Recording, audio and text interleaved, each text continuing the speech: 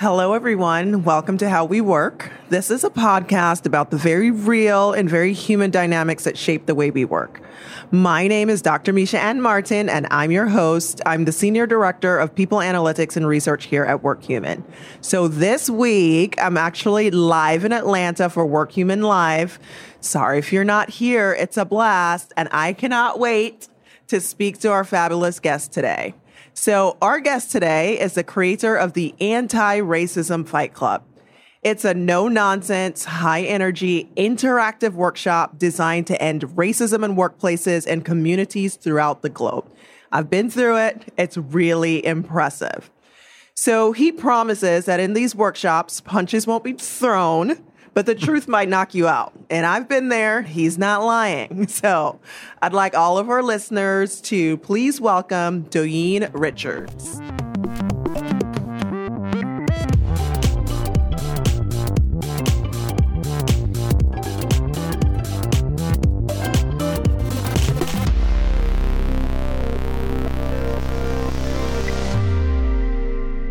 Hey, hi everyone, Doyene Richards here. So nice to be here, Dr. Misha Ann. Thank you for bringing me in.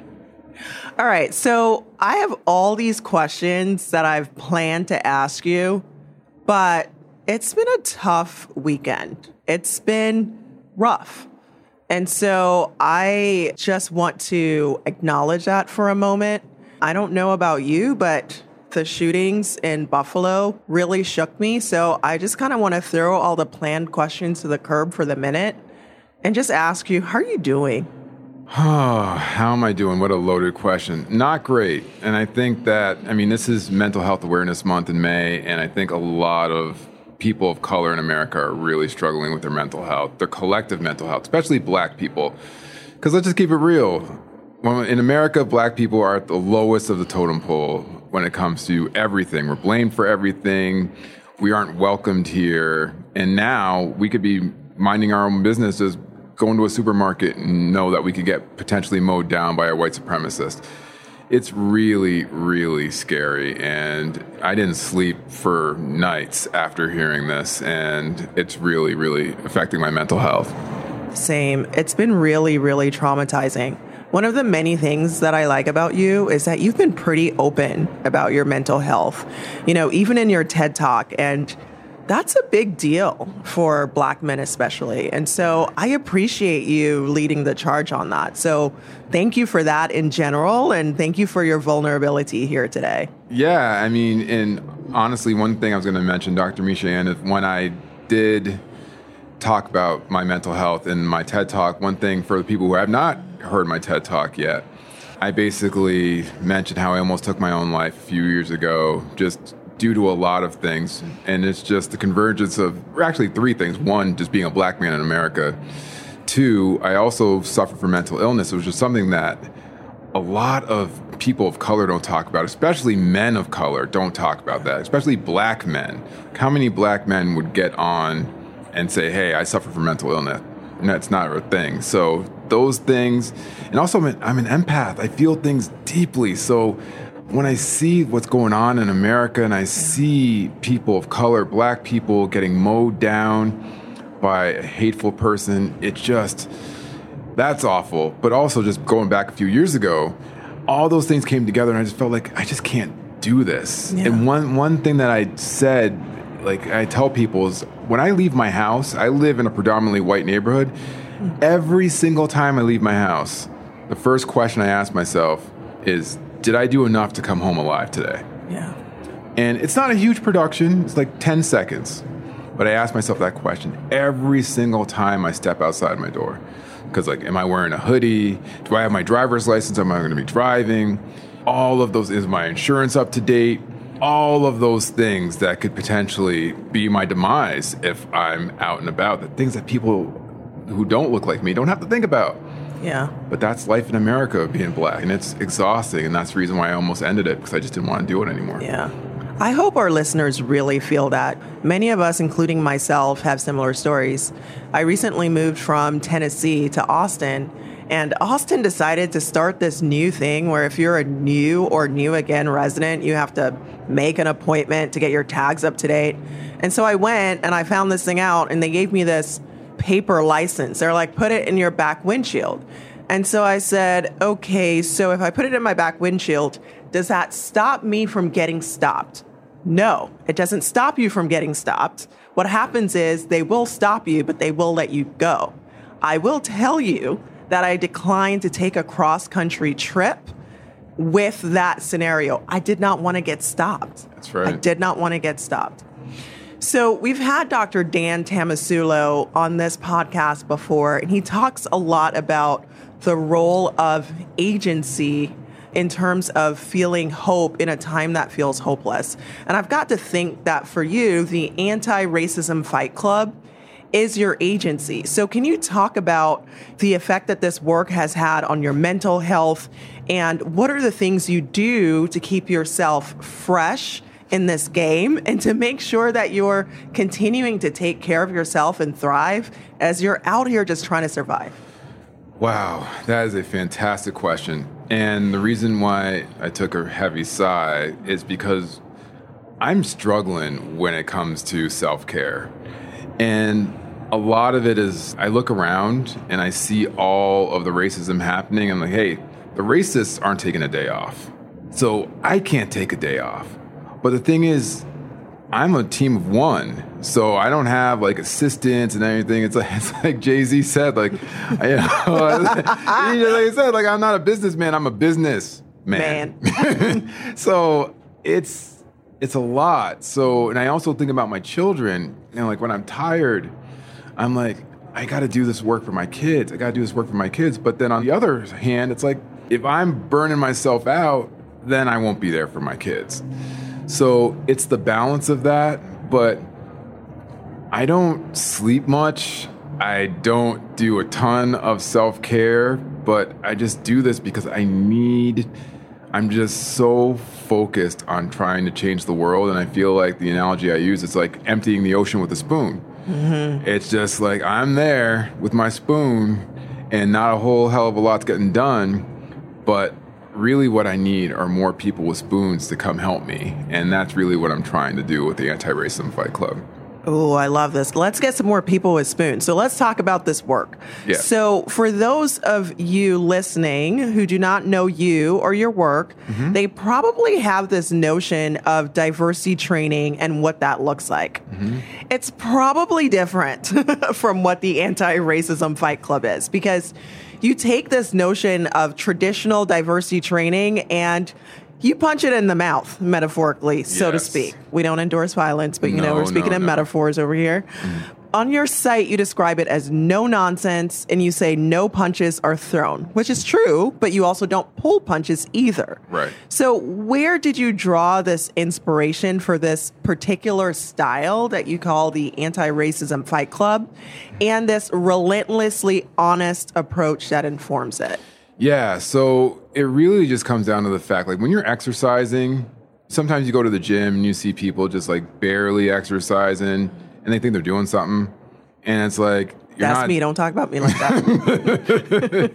But it's like, you got to push yourself and you got to be uncomfortable when you're building any type of muscle, whether it's an emotional muscle, a physical muscle, a mental muscle. You have to push yourself and you have to get uncomfortable. And when I looked around at a lot of DEI trainings, a lot of them were just that. Like, oh, let's just talk about it and like nice platitudes and just not make anyone uncomfortable. And I will tell you a very quick story of a company, which I will not name, cannot name this company. I'm not going to slam the company. But it's not us. It's not you. Thank God. No. WorkHuman, I mentioned this. WorkHuman is by far my favorite client of all time. We love to hear it. WorkHuman. But this is a company that you've all heard of, Fortune 500 company. So we have a 1 in 500 chance in guessing what this company is. Huge company, everyone's heard of it. So I did a pilot session with them, and then the lady was like, "Oh, Dwayne, you just made everyone really uncomfortable. So I don't think we can move forward with you." And then they didn't hire her, they just tasked a white woman from HR to be like, let's do anti-racism training. And, one of my friends on the inside was like, it was just awful. It was just awful, god awful. So that's one of the things. But then there's the other clients who bring me in, big companies that you've heard of, you know, the New York Times and Salesforce and Cisco and others that I've worked with throughout the years, Freddie Mac. And they are just like, wow, this is what we need. This is really refreshing. This is powerful. And I'm not here to make you feel comfortable. I'm here to make you grow, because you can't do both. Yeah. And racism is not something that you can just talk about in nice forms. Like, we really need to hit you over the head. We need to see stuff. You need to see what it looks like. And then you'll get moved to be like, oh my gosh, we have a real problem here. So one thing I'll just mention, Dr. Michan, is one of the questions I asked in my training, the very first question says, if I injected you with truth serum, what would be your honest thoughts about racism in America today? I always start off with this question because I want to know where they're at. You know, the first answer is like, it's really bad. We need to prioritize anti-racism action now. The second answer is like, it's bad, but there's other things just as bad.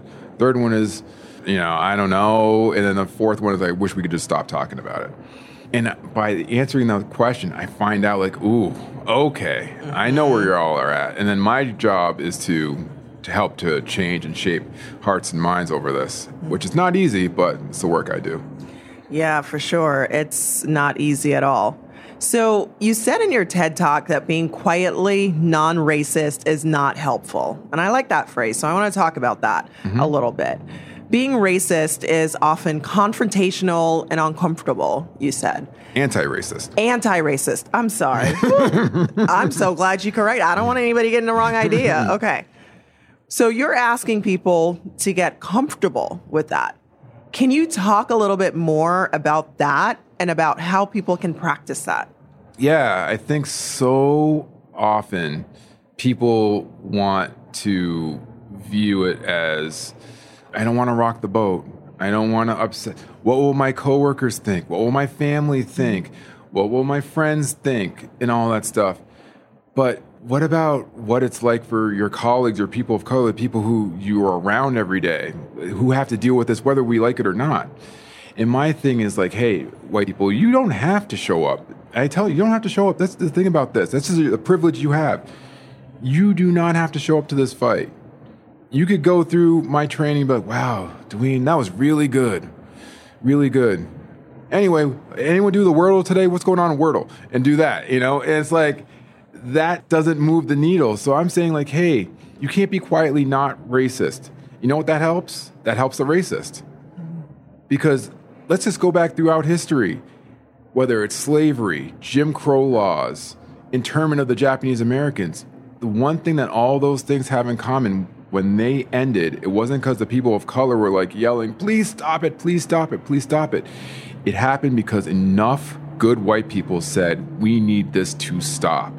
And that's the thing that happens right now. In order for these things to stop, we need good white people to get off their rear ends and be like, okay, we need to fight to make this happen. Because quite honestly, you and I could be as great as we are in our jobs.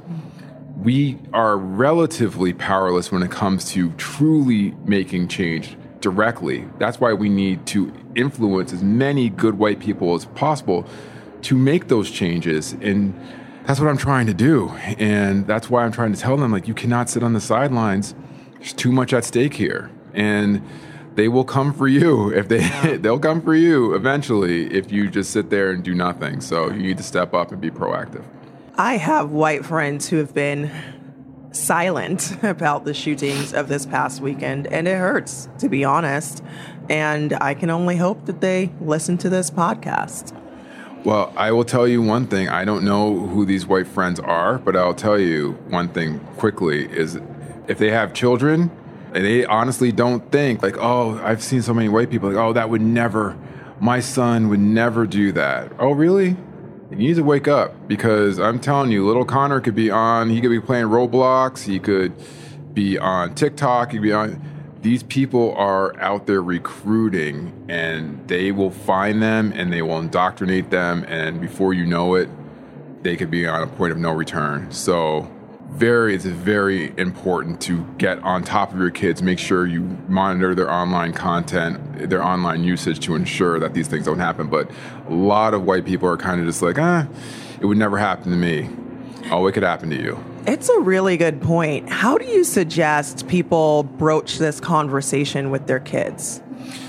The Buffalo conversation? Any conversation about racism, inclusive of what happened in Buffalo. Yeah, I think it really comes down to just making sure that these kids look around and see like, hey, we live in a diverse world.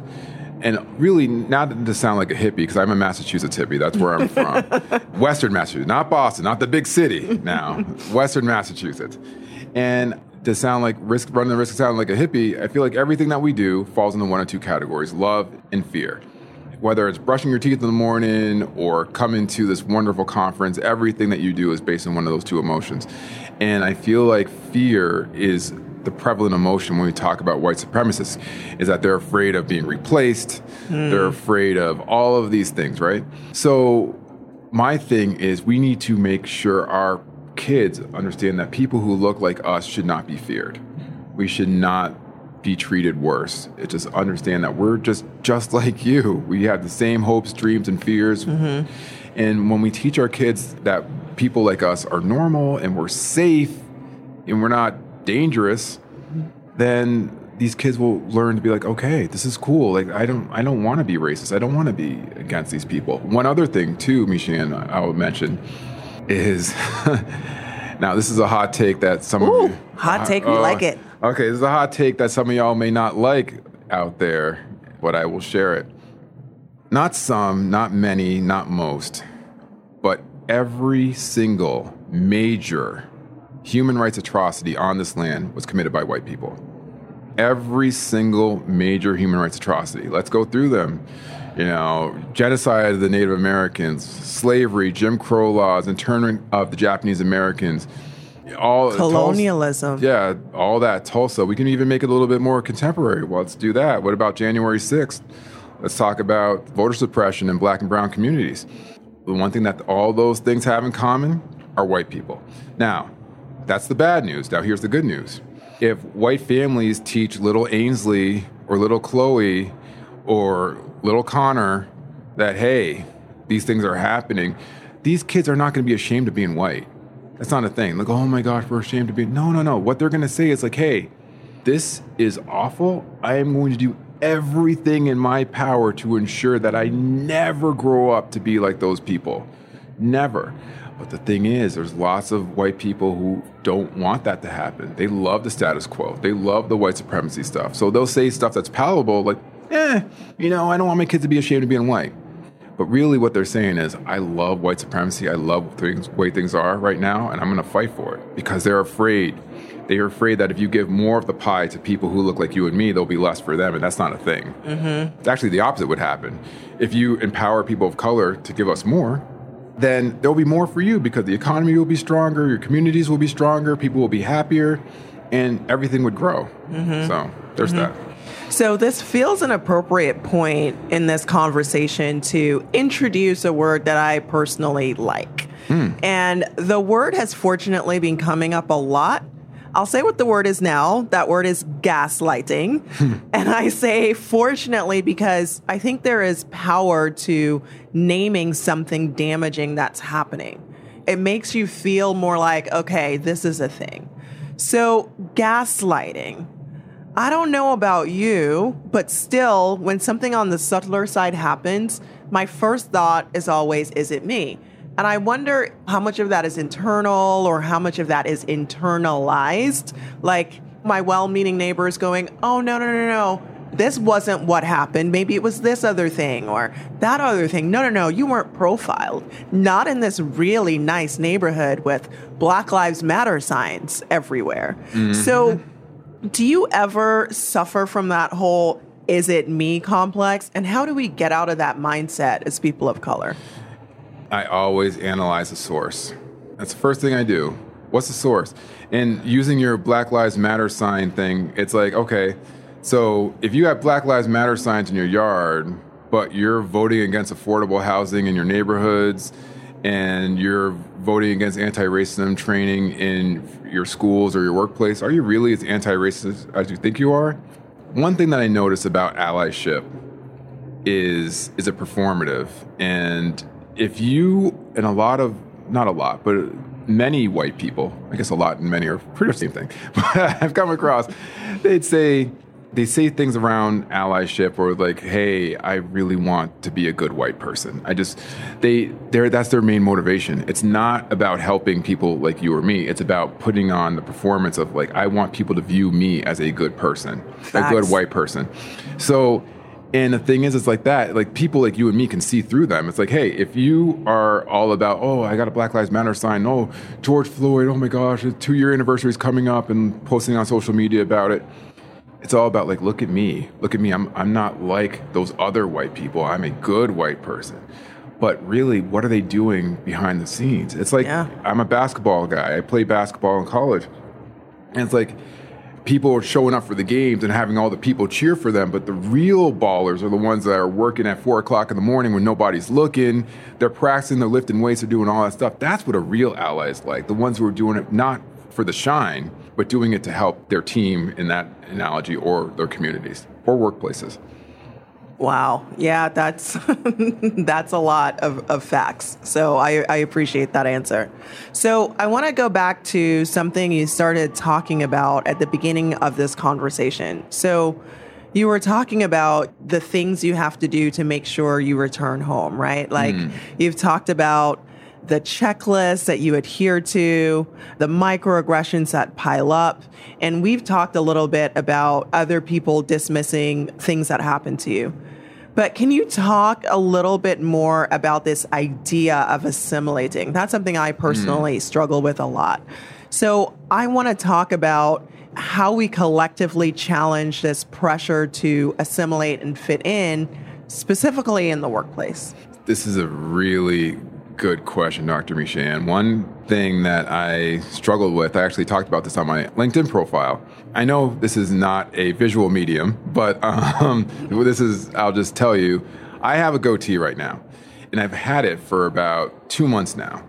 But for 99.9% of my life, I didn't have one because I was afraid of what my clients would think of me coming in. Now, some people will be like, oh, it's ridiculous. It's ridiculous. Is it though? Because that's gaslighting. It is gaslighting. They're like, oh, come on, it's your face and all that stuff. It's like, look, as a black woman having natural hair, what that's like, and, as far as assimilation is concerned. But I felt really uncomfortable with it. But one day I said, screw it. I'm going to let this thing grow out. I'm going to a conference. I'm going to keynote this speech, and I'm going to rock it. And I went there. I did my speech. I got a standing ovation. Things were beautiful. And then I sat down, and backstage, I was like, wow, I'm so proud of myself for doing this. But people don't realize how difficult that was for me to do. And a lot of people, maybe white people, are like, it's a big deal, man. Like, someday I want to have a beard, someday I don't want to have a beard. That's a wonderful privilege to have. I don't have that. It took every single piece of strength I had to get on that stage with a goatee and do that. And a lot of times, the things, and I mentioned this in my TED Talk, the amount of things that I have to do under the guise of making white people feel comfortable is just soul destroying. Like I mentioned in my TED Talk, sometimes when I see a white woman in a parking garage and it's just me and her, I'm whistling Frozen songs just so she knows, like, I'm not a threat. Like, I have children at home. Like, I'm not going to assault you. And it just gets so exhausting and soul destroying. So, yeah. I saw that LinkedIn post, by the way. So thank you for shedding light on that, because you're right. Like, a lot of us do think about that. The last time that I was in the job market was during COVID, and I was terrified taking interviews with my natural hair. I like big, bold prints. I think about that a lot. Like, how are people going to see me when I show up in bright orange? So, yeah, it is something that we. So, how did you manage? I know that you're interviewing me, but I'm just curious. So, how did you handle that? It's an interesting thing. Like, out of challenge and out of necessity comes strength. And so, to be really honest with you, if it wasn't for COVID and feeling like, oh, my hairdresser is a nurse. It's a terrible idea to have her all up in my face right now while she's working on the COVID ward.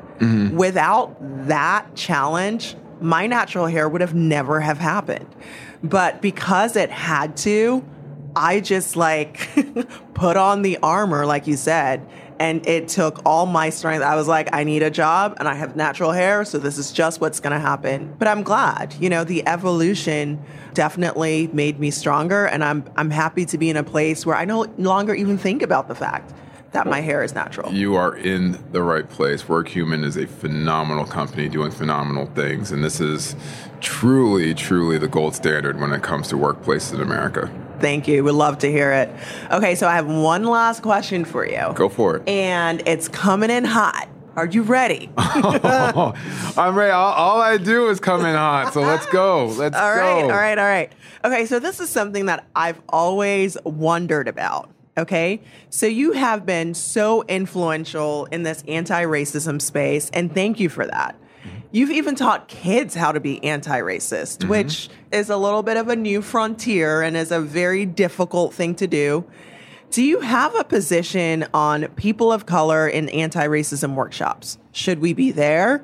And then if we are there, what do you see as our role in these workshops? First off, that's a very good question. The one thing that I would say when it comes to Black people or people of color in these workshops, it should not be mandatory for them. It should not. That's my first thing. The second thing is that their role is just, it's kind of like an affirmation for them. It's very similar to how I went, this is kind of a little bit of a roundabout way to answer the question, but back in the day, I did a thing around teaching dads how to be better dads. And sometimes moms would sit in. Now, do the moms have to be there? No. But they love to be there just to make sure, like, hey, this is something we're talking about. Like, it's more affirming to them. Similar to people of color. It's just like, hey, like, we don't have to be here, but we want to affirm. Like, a lot of head nods, like, yep. They want to sit and be like, I'm glad someone's actually saying this stuff. I'm glad. In that way, they feel more empowered. Like, okay, this is good. We have someone out here who's advocating for us. But really, I don't know if they have to be there, forcing them to be. And if they're like, look, man, this is too traumatic for me. I don't want to go over this over and over. Yeah.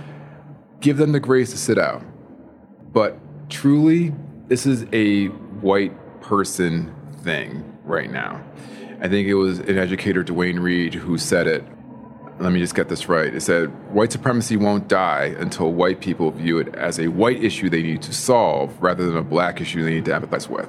And because of that, we need white people to truly open their eyes. And it's like, hey, they knocked the milk on the floor. It's all there. We don't need Black people to help clean it up. We need white people to be like, we need to clean this up. This is our mess. Yep. And so with that in mind, people of color don't have to come to these things unless they want to watch them clean up. Like, oh, hey, you missed a spot. So I know I said that was my last question, and I kind of lied, but I've so enjoyed talking to you. I want to give you the chance to just say anything else that you want our listeners to know, or anything else you just want to air out and discuss that you think is important before we wrap this podcast here today. Yeah, I just feel like no matter where you are, you truly have to embrace and go after anti-racism. This is something that we're in 2022 right now, and things are starting to get worse.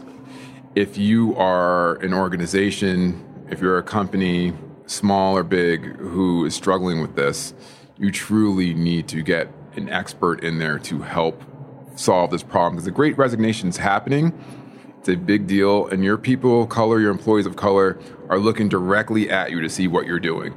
And if you're not getting the job done, they're going to leave and find another place. So get someone in there that will help you solve that problem. And hey, it could be me. Fantastic final words. All right, Dwayne, I want to thank you again for joining me on How We Work. And thank you to everyone for listening. If you want to learn more from Dwayne and learn more about the Anti-Racism Fight Club, visit his website, Dwayne, D-O-Y-I-N, Richards, RICHARDS.com. If you like what you're hearing, please rate, review, and subscribe to this show. For more stories, insights, and videos about how we work, follow us on all social channels at WorkHuman and subscribe to our newsletter in the show notes. This episode of How We Work was hosted by me, Dr. Misha Ann Martin, and produced by Mike Lovett, and edited and mixed by Rob Valoy. We will see you with a new episode in a few weeks. Thank you.